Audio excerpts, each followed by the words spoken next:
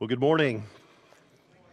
It is good. Boy, do you see a theme in our services this morning? That was some wonderful worship music, focusing upon our Savior, our God, our Creator. Because isn't worship about Him? And I hope that your hearts are filled and ready to receive the message this morning. It's a new year. Just kind of wondering how your New Year's resolutions are going. It's day 7. Anybody quit yet?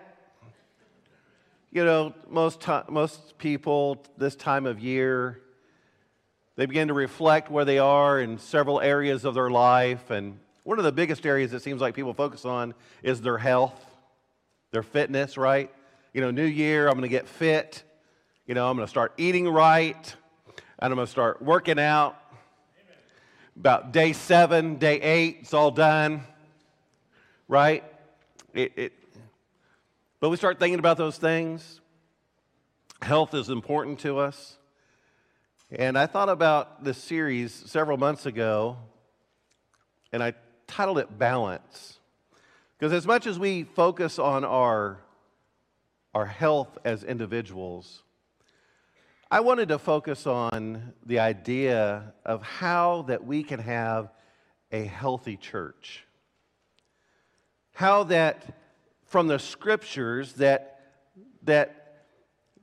what God has put in place, that we can have balance in several areas, then we could be the healthiest church because our purpose is to glorify Him by loving God, loving others, and reaching the world.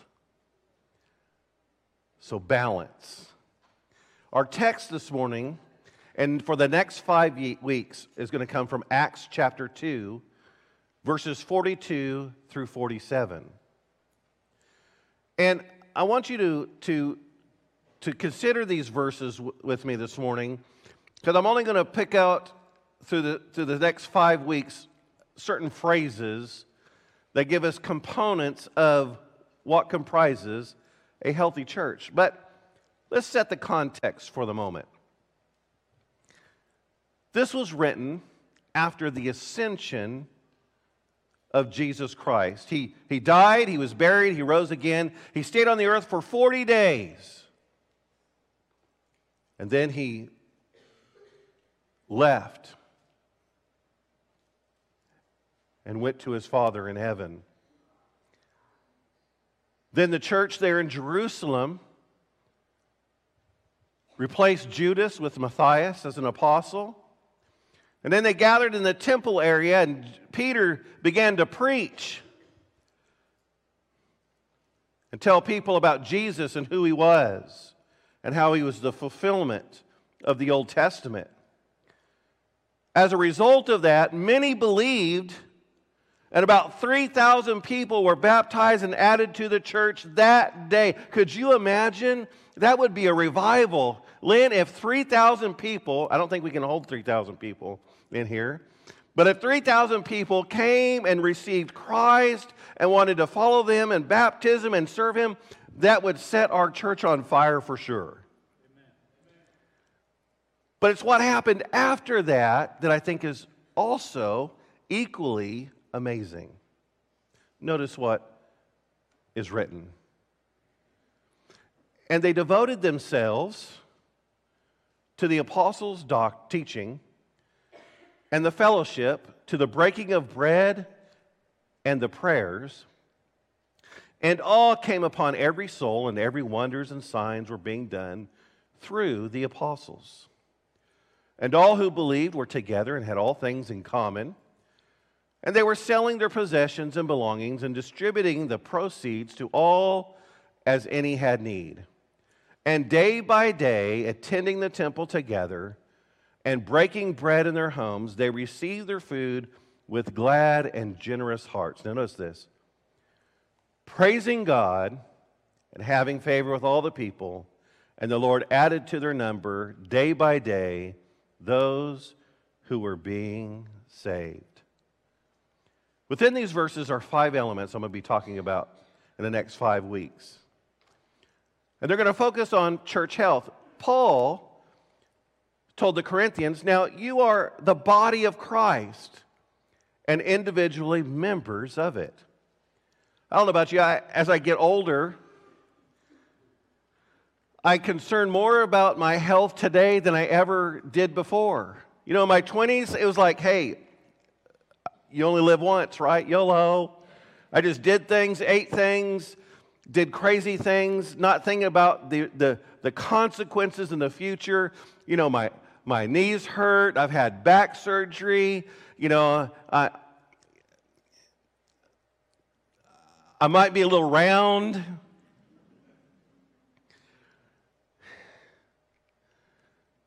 But health is important. You know, you start seeing your children. Now I have grandchildren. I want to be able to live long and spend time with my grandchildren and, you know, be able to still play with them while they're on their floor. And now my grandsons are like, they're massive. And they might be 6 and 5 years old, but they are chunks of a human being.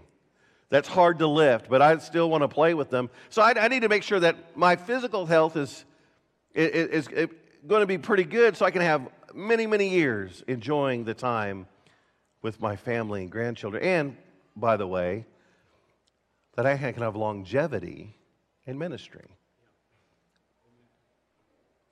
So health is important, but what about the health of a church? We're referred to as a body.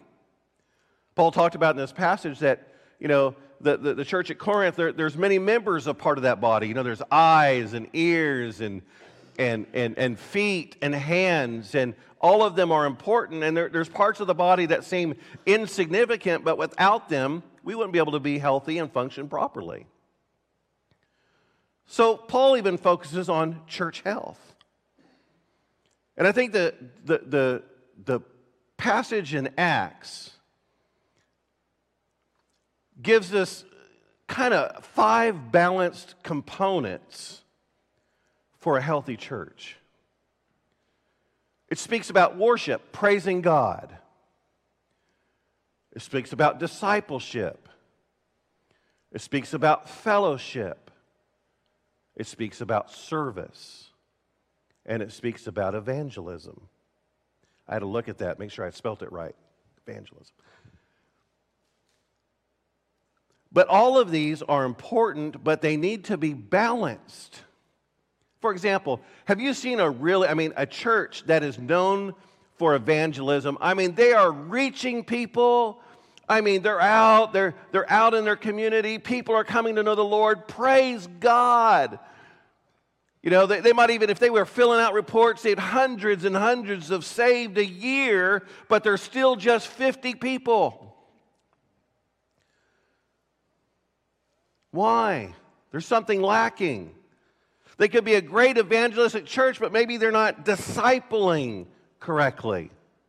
And so as soon as people come in, they're leaving just as fast. Or how about you might see a great dynamic church that worships. Oh, the worship's great.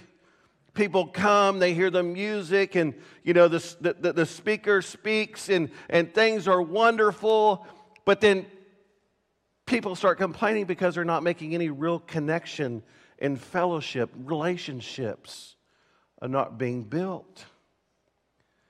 See, I think God has the idea that we would be balanced in all of these areas. That we would worship God with all our hearts. That we would begin to, disciple. That that's not just teaching to learn, but we together, we come together and we begin to walk as Jesus walks. We become more like Him. And in fellowship, that we come together in our relationships and we come closer together, not just friends and family, but as brothers and sisters in Christ, and we begin to serve one another, and we go out into the world and we tell people the hope of the gospel. These are the components of a healthy church. And they need to be balanced. And so today I want to focus on worship. On worship. And I want to look at just a brief discussion that Jesus had with the woman at the well. That is a phenomenal encounter of Jesus with this woman. And within Jesus' discussion, telling her that he is the living water and that she needs him to have eternal life, within these verses is discussed the subject of worship. Look what her question was to Jesus and his reply. The woman said to him, "Sir, I perceive that you are a prophet." Well, duh, he just told you everything about your life. "Our fathers worshipped on this mountain, but you say that in Jerusalem is the place where people ought to worship." Jesus said to her, "Woman, believe me, the hour is coming when neither on this mountain nor in Jerusalem will you worship the Father. You worship what you do not know. We worship what we know, for salvation is from the Jews. But the hour is coming and is now here when the true worshipers will worship the Father in spirit and in truth, for the Father is seeking such people to worship him. God is spirit, and those who worship him must worship in spirit and in truth." The woman said to him, "I know that Messiah is coming." He was called Christ. "When he comes, he will tell us all things." Now notice what he said to her. "I who speak to you am he." Amen. Am he. And so out of these verses, I want us to ask some questions. First of all, what is worship? What is worship? Many of us probably have an idea or ideas about worship is. Some of you think worship might be limited just to the music that we hear. Maybe people consider worship, some ceremonial act in doing something.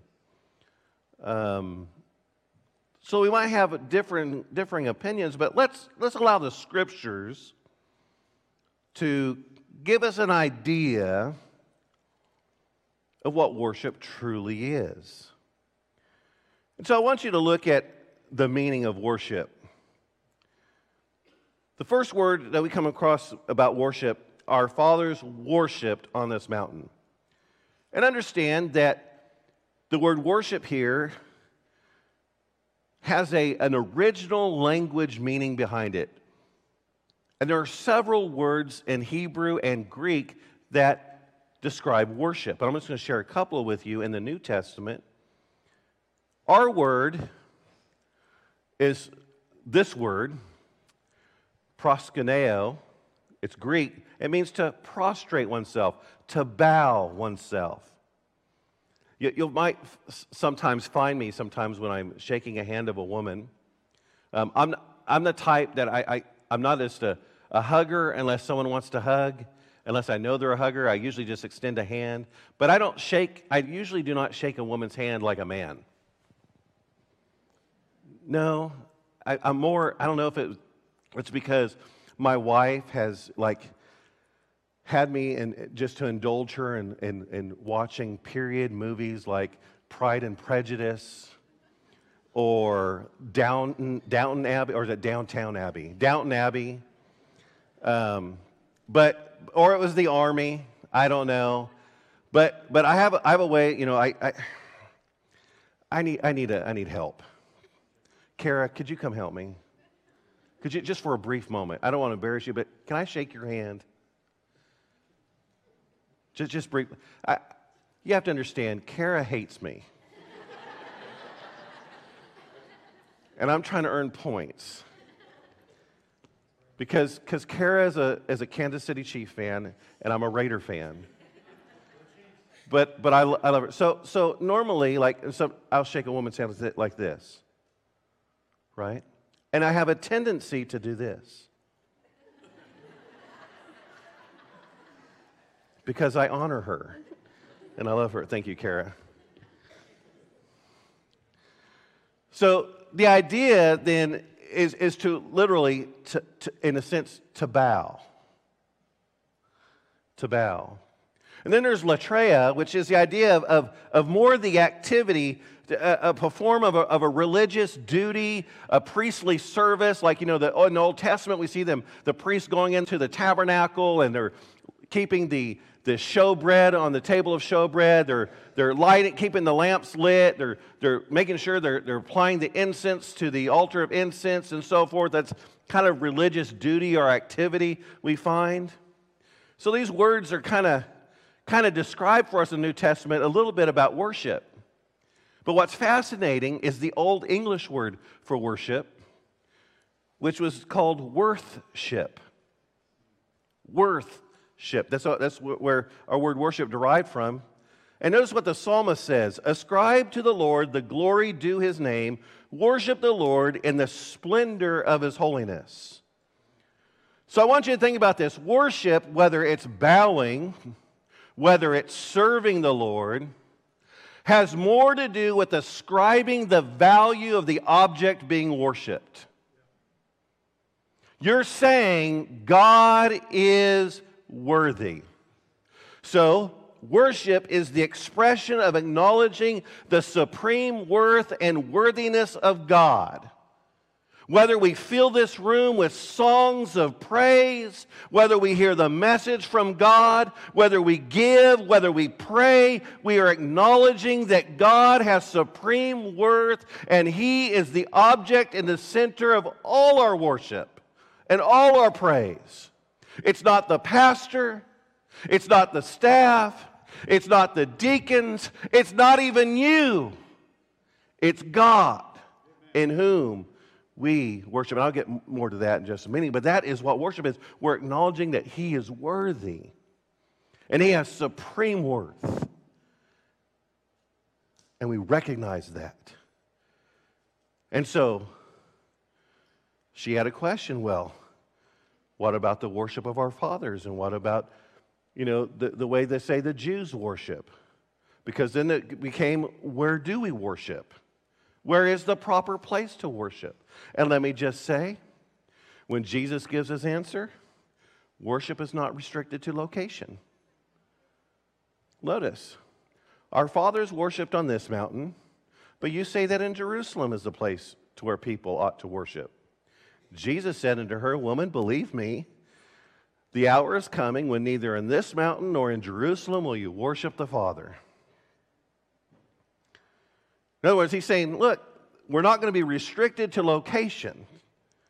According to the law, men were required to come to the temple 3 times a year during the major feast days.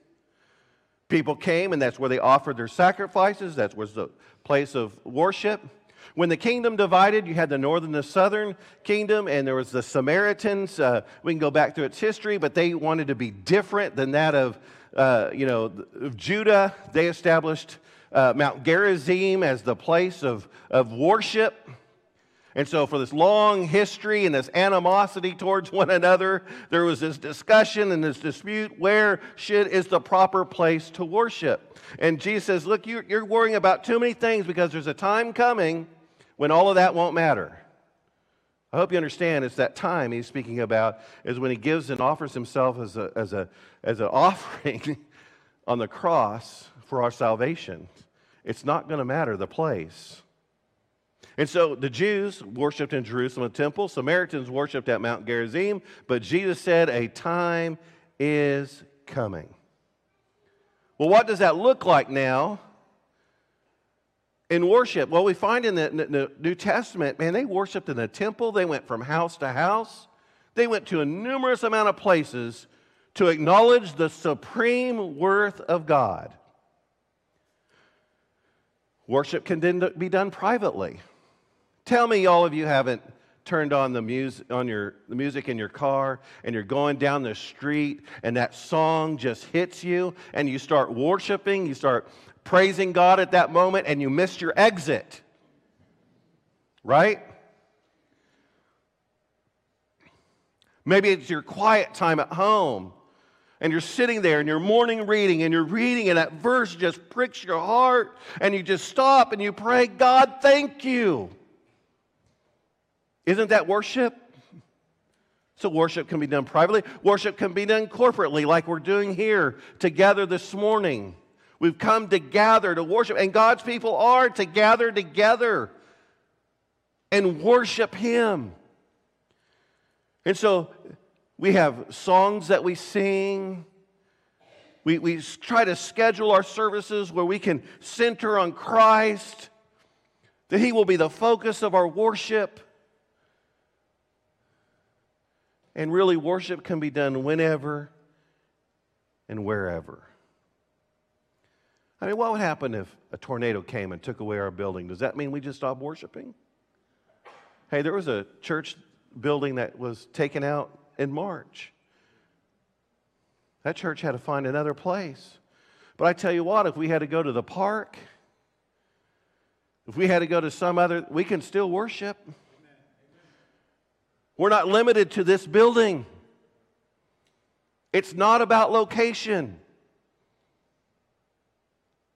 It's about the gathering of God's people, acknowledging Him. Him. So that brings us, who do we worship? Well, it's obvious. It's me. No!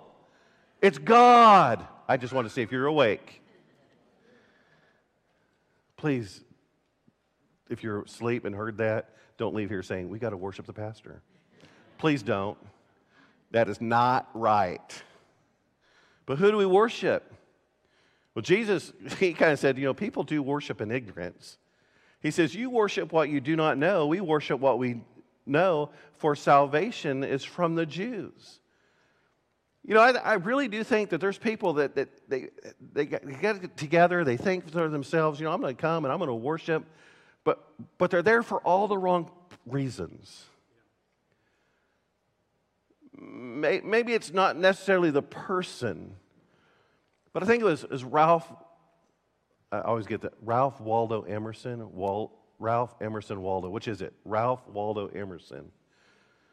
I'm a paraphrase him, but he wrote that we all worship something. But we have to be careful, because what we worship, we become. Some people worship a building. Some people worship a preference. Some people worship a whole lot of things, except whom we're supposed to be worshiping, and that is Jesus. Because I want you to consider who Jesus is. I just picked 5 top things off my head. And there's a lot of other ones that we could attribute to Jesus. But I want you to think about these top 5. That He is the Messiah. I mean, He's the Christ. He is the anointed one. Messiah, Christ, same thing. Messiah, Hebrew, Christ in New Testament means the anointed one. He is the one that was prophesied through Scripture that would come to save us. It's Jesus. He's the Savior. Your good works can't save you. Your tithe can't save you. Your church membership can't save you. You helping the old lady across the road won't save you. Do you know what saves you? Repentance and faith. Turning away from your sins and placing trust in the only one who can. That's Jesus. And He's the only one. He's creator of the universe. He's created all things. He's all powerful. And He holds all things together. And He's created you. And He's created me. He is the Lamb. He's the perfect sacrifice. He's the only one that could die for our sins, for us to have forgiveness and eternal life. He's it. He's our shepherd. Oh, Psalm 23, the Lord is my shepherd, I shall not want. He makes me lie down in green pastures. He leads me beside still waters. The Lord is our shepherd. And though I walk through the valley of shadow of death, I will not fear, for He is with us. His rod and his staff, he comforts us. Isn't that wonderful? Jesus is the good shepherd. And he tends to the sheep very, very well. And we can go on and talk about all the things, the titles, the words, the names, the offices of who Jesus is, but time will not allow us. But my point is that the object of our worship is Jesus for all of these reasons and much, much more. We're to have a Christ-centered worship.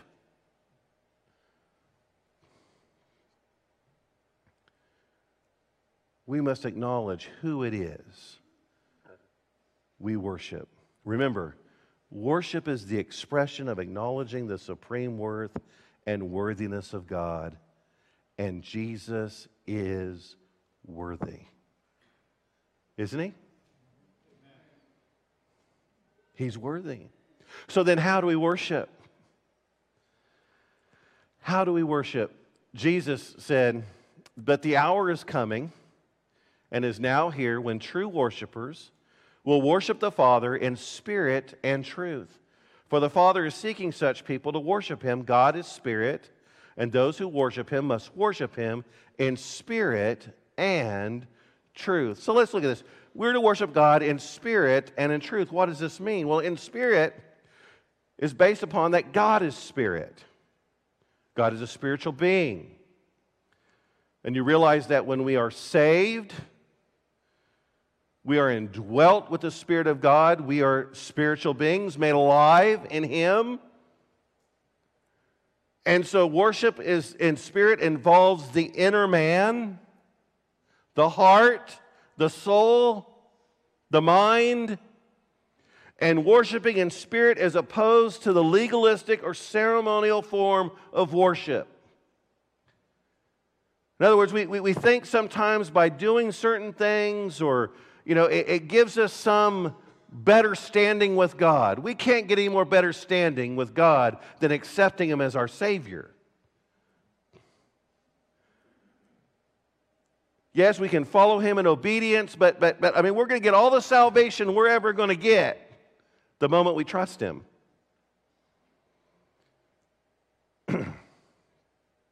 So there's so many religions in the world that are ceremonial. Will do this and this and this and this and this and this, and you'll be in right standing with God.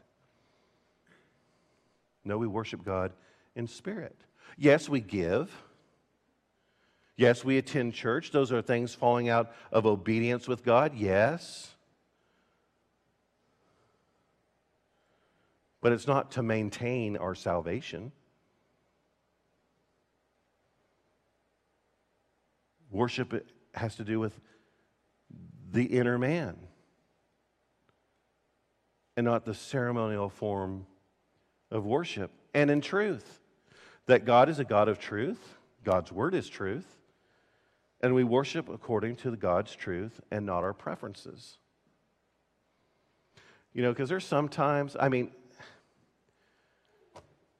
it's not so bad since we moved to Arkansas. I can catch most NFL games by our worship schedule. I'm so glad that we worship at 10 a.m. But I tell you what, in California, at 10 a.m., do you know what? The games are starting and I'm missing the game. Right? And boy, I tell you what, my preference would be to start sooner so I can catch the game because I have my priorities right.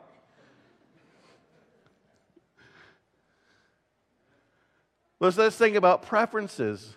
I know there maybe I shouldn't discuss this, but I'm going to anyway. For years, music has been a controversy over the years of what is the right music to worship with, what is wrong with worship music. Some people like the old hymnals. I love a lot of the old hymnals, right? One of my favorite hymns is by Thomas Dorsey, "Take My Hand, Lord, Lead Me Home." Anybody know that song? Did you know that was controversial back when it was submitted? Do you know why?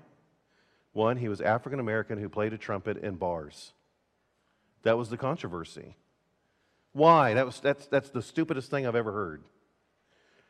It's a man of God who loved the Lord, who wrote a song that has transformed the lives and hearts of people over the years. Lord, take my hand. Lord, lead me home. Right?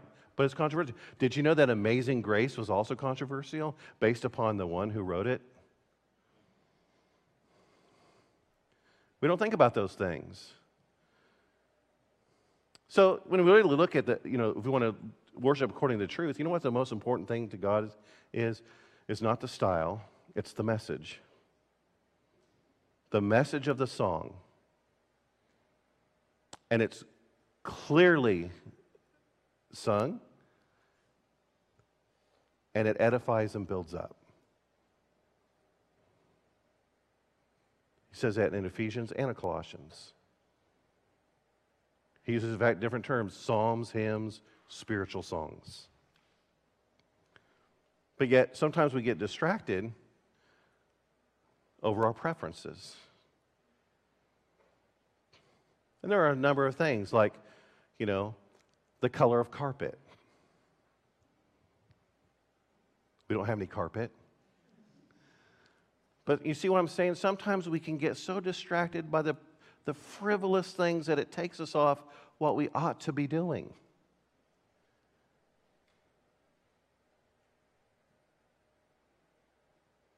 And aligning our worship with what God has said that gives Him honor and glory. Because there is a goal in worship. There is a goal in worship.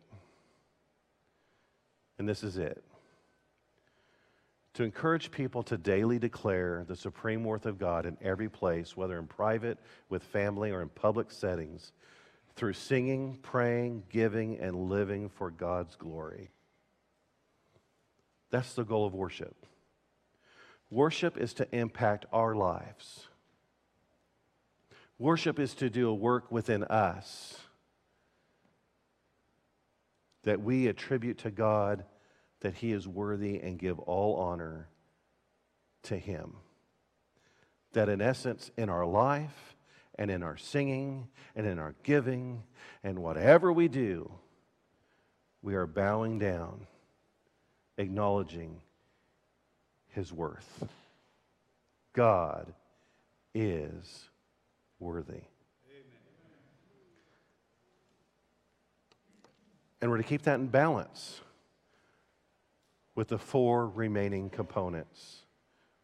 Worship is important. Worship is vital. In fact, if a visitor comes to our church, more than likely he's going to come first to a worship service than he would a potluck.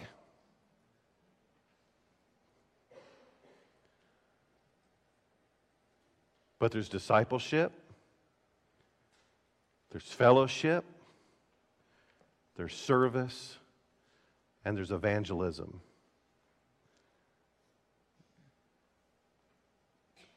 And all of them must be kept in balance. But we do worship a God who is worthy. So I want to ask you this morning if you'll stand with me.